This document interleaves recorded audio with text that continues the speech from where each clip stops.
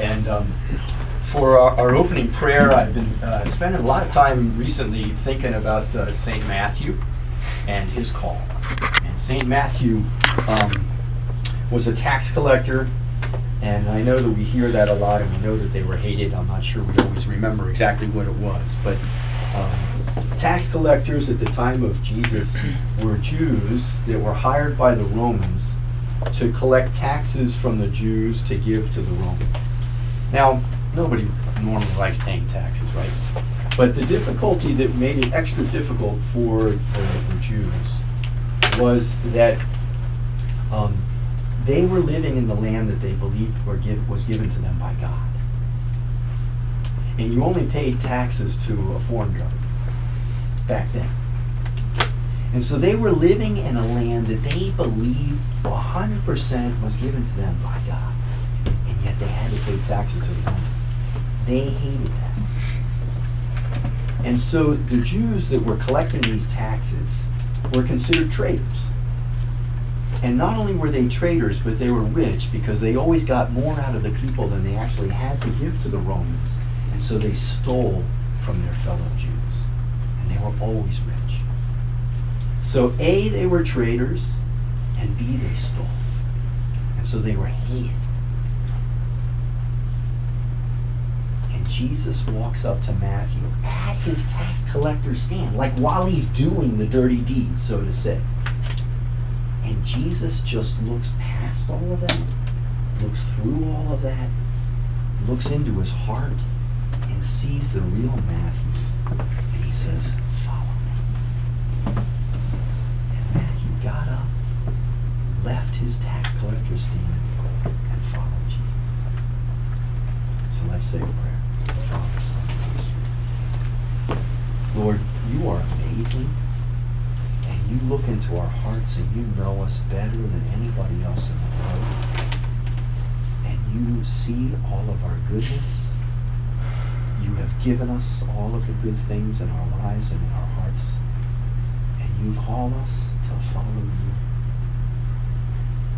Give us the courage to say yes. Bless our time tonight. Bless Kara as she shares some words of wisdom with us. Open up our hearts to hear what you want to say to us tonight. We ask this prayer in Jesus' name. Amen. Amen. Father, Son, and Holy Spirit. So, our one and only Kara is going to be speaking with us tonight, and she graduated from George Mason in 2015, so that was just a couple of years ago. And she graduated with a drama minor, was it? Yeah. And a music major, so she is multi-talented, right? And she just got married. I think you all know that. May 6th, 2017. I like that 5, 6, 17. Pretty cool. To some guy in this room in the back. To John back there. So they just got married. And one of the things you just may not know about her is that she likes to organize things. We've been experiencing this. But another thing you might not know about her is that she actually auditioned for American Idol when she was 16 years old. Didn't quite make it, but she auditioned for American Idol, huh? Pretty cool. Again, multi-talented. So, without any further ado, our own Kara.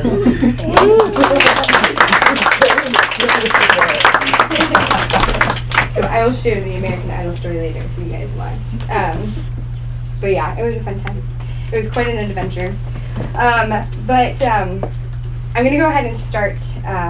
Well, first off, I just want to say that it is a really incredible honor to be serving here. Wow, I almost feel emotional. I cry a lot. That is also a fun fact.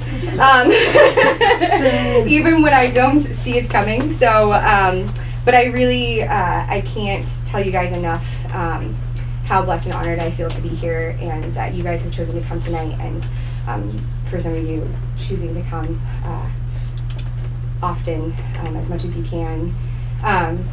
Yeah, we wouldn't be we wouldn't exist without you guys, and on top of that, you just inspire me every single time I see you, and as we do our work.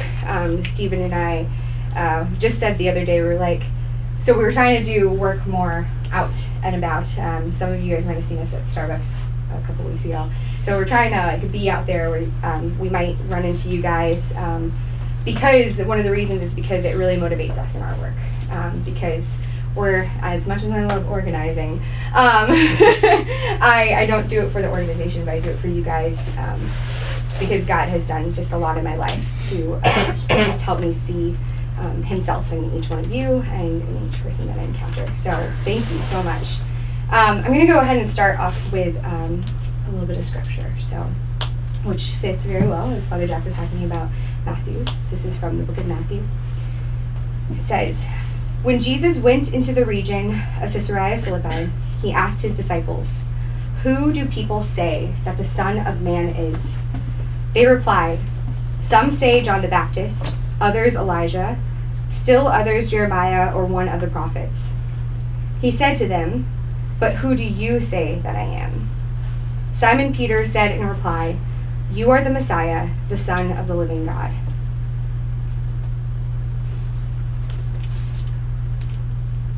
A lot of you guys have heard that passage before, right?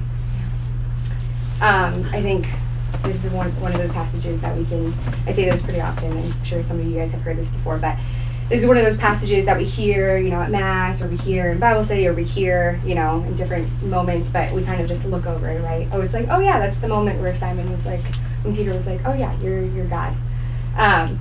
But I kind of want to put this in a little bit of context for you guys. If Jesus came to you today and he said, "Who do people say that the Son of Man is? Who do people say that I am?" What would your friends or people say? People in your life. You can raise your hand. Or maybe what comes to mind when you hear the name Jesus? What comes to mind? Yeah. People who aren't Christian would definitely say just human or non-existent. Okay. Yeah. So maybe some people that don't even, they've heard that Jesus is a part of Christianity, but they don't actually realize that he was like a historical figure, like he was actually existed in time. Yeah. What else? Yeah. Hope. Hope. That's beautiful. Yeah. Do you think a lot of people in the world would say that? Definitely Christians. Right. And then beyond that, I don't know. Many people that turn to Jesus say that he's hope. Mm. So if you're in a rough place, it's maybe Yeah, absolutely. How about just Jesus? When do you hear that name? Besides church, besides here, when do you hear Jesus? People are cursing. Yeah. So what does that say about what they think about Jesus? Yeah, Chris. It's not very nice. Yeah, it's not very nice. Why is it not very nice? Why does that matter? Yeah, Dylan. Because they're using his name to, like, in a demeaning way to someone else, whereas what we believe is that Jesus is hope and light. Yeah. So using his name in a demeaning way is a lot worse than just, oh, it's something in the commandments. Yeah. It's because the name has power, I feel like. Yeah. Whether that's negatively or positively, there's still Right. power there. Right, there's power there. What do you think those people that just use his name as just like a way of cursing, what do you think they think about him? Who do you think that they think he is? They probably don't. They probably don't even think about him, right? Yeah. Yes. Yeah. They might see him as some big, powerful figure that if you are like going against him, he'll just like bring the hammer down on you. Yeah. If you actually ask them like, oh, what do you? If they were like Jesus, and you're like, oh, I believe in him, they would be like, what? Yeah, because they don't even realize what they're saying, and then if you went further and said, okay, well, what do you actually think about God? They would be like, oh, well, probably, what you think in church and, rules, and God's gonna, bring me down a hill if I don't do what I'm told and things like that, right? Good. So this is a tough question, right? Because Jesus in the Bible, what do we know about Jesus in the Bible? There's a lot to him, right? So he was a merciful man. He was, he did miracles, but was he angry sometimes? Did he like put down the hammer sometimes? He flipped tables. Yeah, he flipped tables. Jesus. So like he was very dynamic as a person, right? But what else? Jesus also claimed what? What did he claim? Who did he claim he was? He was God. the Son of God. Yeah. So Jesus actually claimed that he was God, right? So how many of you guys have heard the argument liar, lunatic, Lord? Anyone? Awesome. Great. Not too many of you. I get to tell you about it. So C.S. Lewis wrote in his book Mere Christianity. It's a great one. I haven't read it all the way through, but I will advertise it. Do as I say, not as I do. And he wrote in this book that there's no way for anyone to believe that this man was just a nice guy who had good moral teachings, right? Why? Because if he was, then why in the world did he say that he was God, right? Why did he do all of these things? So, in that case, he had to have been either a liar, and actually what C.S. Lewis says, he had to have been a lunatic, or the devil of hell, or actually the Lord. And when I say devil of hell, liar, which is really the devil, he is the ultimate liar. So, but when we look at him and who he was, he couldn't have been a liar or a lunatic, right? Why? Because Jesus there were so many things that people said about him, that he was merciful and that he was humble. And if he was a liar, then how was he able to do the miracles that he did? And teach us so many things that we actually still carry out today. But then, if he was a liar, then everything he had said had to have been a lie. But we know that that's not true, right? And he never lied about anything else. So we have to come down to this point that he is either a liar, lunatic, or Lord. And we can't just say, oh yeah, he was a nice guy with good moral teaching, right? Which I think a lot of people in the world might say that, and some people actually ignore him. And I'm actually going to talk about that fact that a lot of the time, I think even more now, I think when I was growing up in high school, probably more people said, oh yeah, he was a good guy, a kind guy. But would you guys agree that nowadays more people just kind of don't even like talk about him, or don't even mention him, or don't even, yeah, like Dan was saying. Well, I want to share with you guys my story about how I came to this belief that Jesus is God.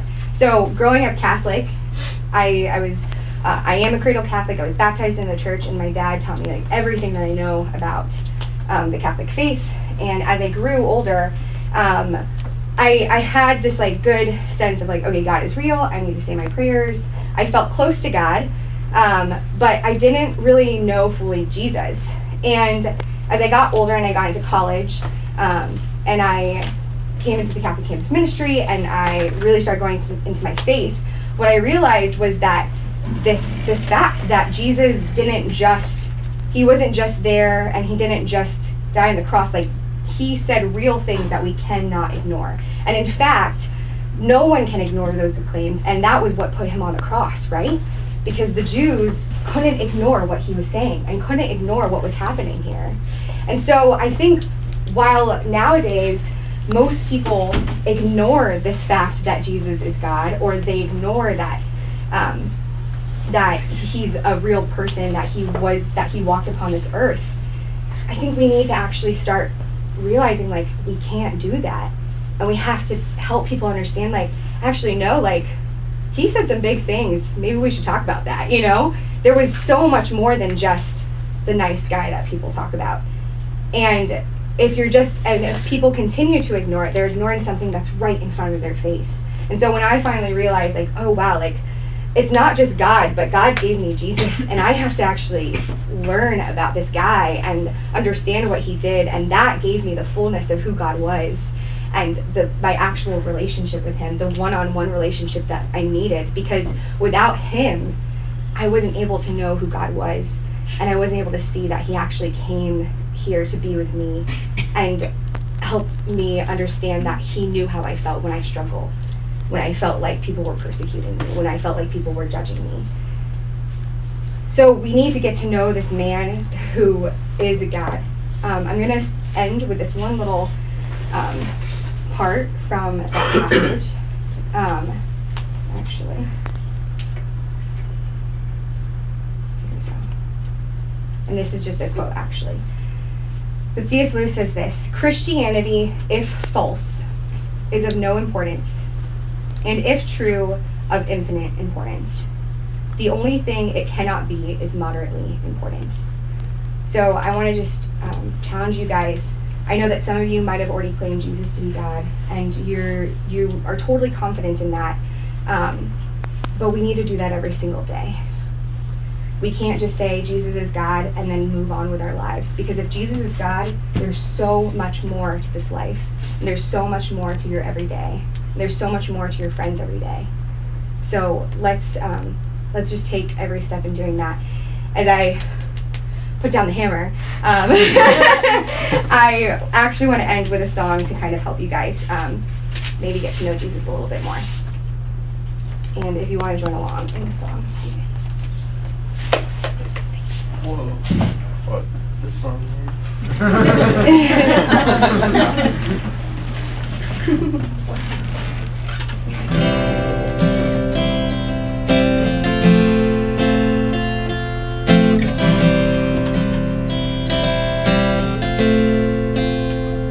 There is a truth older than the ages. There is a promise of things yet to come. There is one born for our salvation. Jesus. There is a light that overwhelms the darkness. There is a kingdom that forever reigns. There is freedom from the chains that bind us. Jesus, Jesus, who walks on the waters, who speaks to the sea, who stands in the fire beside me. He roars like a lion, he bled as a lamb, he carries my healing in his hands. Jesus, there is a name I call in times of trouble. There is a song that comforts in the night. There is a voice that calms the storm that rages. It's Jesus, who walks on the waters, who speaks to the sea, who stands in the fire beside me. He roars like a lion, he bled as a lamb, he carries my healing in his hands. Jesus,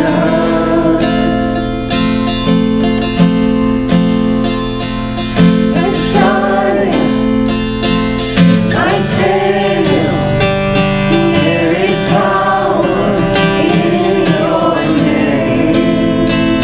You're my rock, my Redeemer. There is power in your name, in your name. You walk on the waters, you speak to the sea, you stand in the fire beside me. You roar like a lion.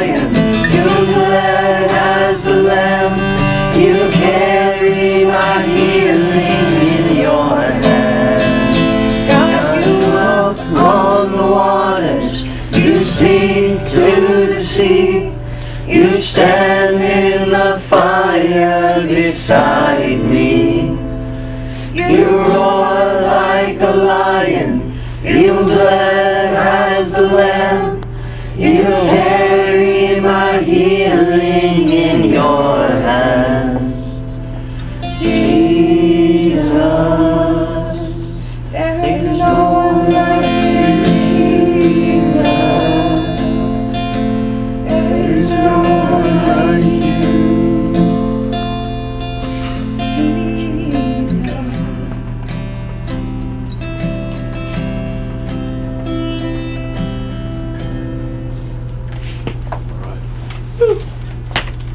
So, announcements. We got things you need to know that are coming up. 3 things. Next week